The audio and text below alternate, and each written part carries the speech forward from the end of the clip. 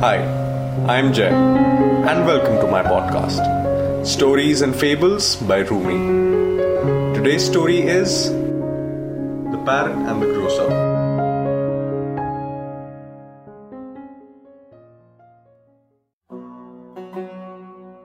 There was once a grocer who owned a handsome green parrot, who sang sublimely and spoke most eloquently. The parrot was not only an ideal companion but also the perfect guard for the grocer's shop. He kept watch all hours of the day and spoke amiably with the customers, entertaining them and thus increasing the grocer's sales.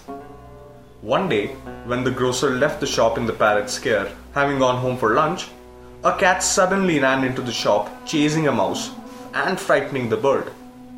As the parrot flew about in his effort to save himself, he knocked a few bottles of almond oil off the shelves, breaking them and covering himself and the shop floor in oil. Not long afterward, the grocer returned and found the place in absolute disarray. The floor slippery with oil and the parrot perching guiltily in a corner. In the wink of an eye, the grocer lost his temper and hit the bird on the head with all his might. The poor bird, who was already feeling guilty and downtrodden about his clumsiness, could not bear the shame, not to mention the pain from the blow, and he instantly shed all the feathers on his head. Soon after the almond oil incident, the parrot completely stopped speaking and singing. The grocer realized how grave his mistake had been in striking the bird. Not only had he lost his jolly companion, but he had also curtailed his thriving business. Having no one but himself to blame, he now felt dumbfounded that he had single-handedly threatened his very livelihood. "I wish I had broken my hand," he lamented. "How could I have struck my sweet-voiced bird like that? How could I have behaved so monstrously?"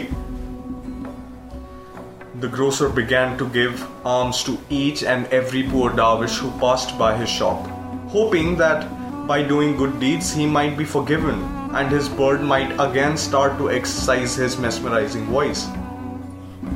After 3 days and nights of remorse and suffering the parrot's silence, the grocer came into luck. A bald dervish walked into the shop, and instantly the parrot began to speak. "Did you spill bottles of almond oil too?" he asked. The handful of customers in the shop were amused and smiled at the parrot, who had innocently thought that the bald man had suffered the same fate as himself. "Darling little parrot," said one of the customers compassionately, "never equate one action with another.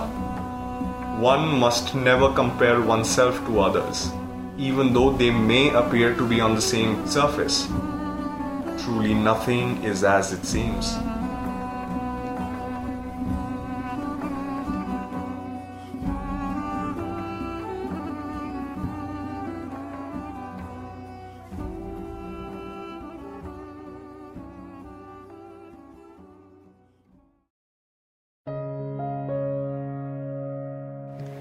Thank you for joining me for this short story. I hope you enjoyed it. Please subscribe, comment, and share your feedback with me. I hope you have a great day.